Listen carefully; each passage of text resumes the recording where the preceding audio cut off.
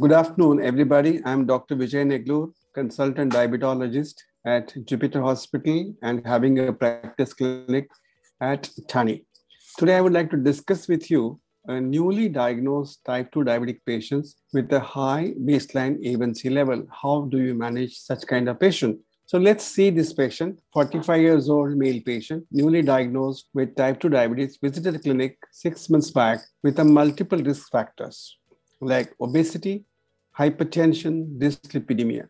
He was initiated with metformin with the advice of lifestyle and a diet modification. Recently visited again as a part of routine checkup, and his lab evaluation showed that A1C was still 8.5%, eGFR was 80 ml per minute per meter square, LDL was 80, HDL was 38, and triglycerides was 300. He was on medication like metformin, 1000 milligram BID, lisinopril, 40 milligram once a day, metoprolol, 100 milligrams once a day, atorvastatin, 40 milligram once a day, and aspirin, 75 milligram once a day. The examination revealed his BMI of 31 kilogram per meter square. His BP was 120/70, and his heart rate was 78 per minute. The evidence indicates that the early intervention and achievement of glycemic control reduces the long-term micro and macrovascular complications in type 2 diabetes. UKPDS demonstrated legacy effect of an early intensive therapy because the difference in the CV events at the 10 years post-trial was apparent even though the A1C levels between the intensive and the conventional therapy was similar. When metformin is not suitable or contraindicated, empagliflozin or linagliptin is being considered as an alternative first-line treatment. Initial combination therapy may be considered to achieve target more quickly, particularly in patients with high baseline A1C level. So early combination therapy in type 2 diabetes makes clinical sense for several reasons. First, a meta-analysis showed that the early use of combination therapy significantly increases the likelihood of achieving the glycemic targets below even 7.7% with metformin monotherapy.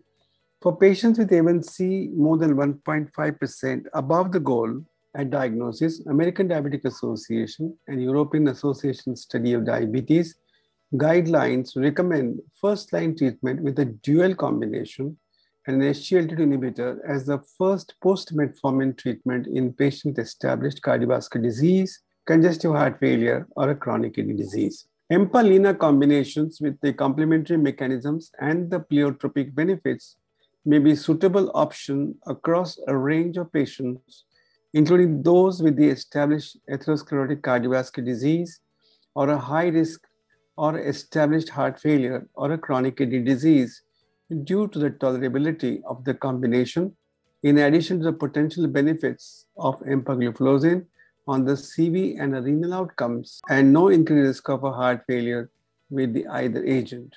According to the study, early achievement of A1C goal less than 7% with EMPA-LINA could reach the target of A1C at 12 weeks compared to monotherapy.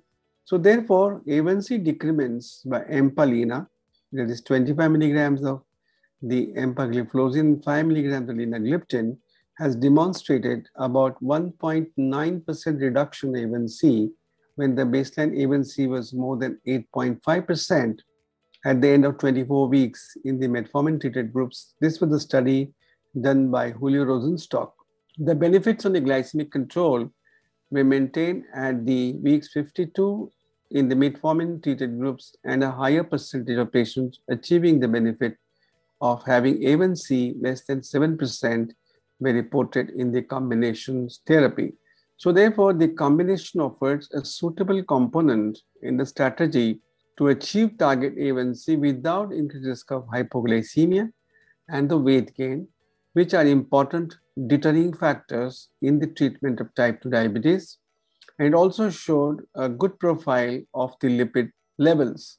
A reduction in the incidence of genital infections, especially when you co-prescribe the SGLT2 inhibitors with linagliptin, has been reported by Fadini et al., and who looked at the genital infections, which was much less when you combine these two medications, probably because the DPP4 inhibitors are effective in preventing the multiplication of bacteria and fungi, because they also have DPP4 on their in their structure, so that DPP inhibitor inhibits their growth.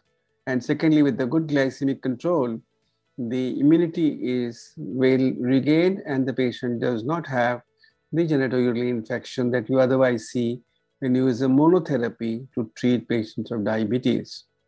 And furthermore, the SGLT2 receptors and the DPP4 receptor are both located outside the cell. So therefore, when you have a drug which works on both these receptors like SGLT2 and DPP4, maybe the additive effect is beneficial in preventing the genital infection. So therefore, this combination offers an extra benefit in reducing the genital infections. So just to summarize this case, the empalina combination provides robust A1C reduction and 2 to 4 times higher odds of patient achieving the goal of A1C compared to individual agents with no risk of hypoglycemia and weight gain. With that, we conclude this case. Thank you very much, Purvi. I conclude my talk.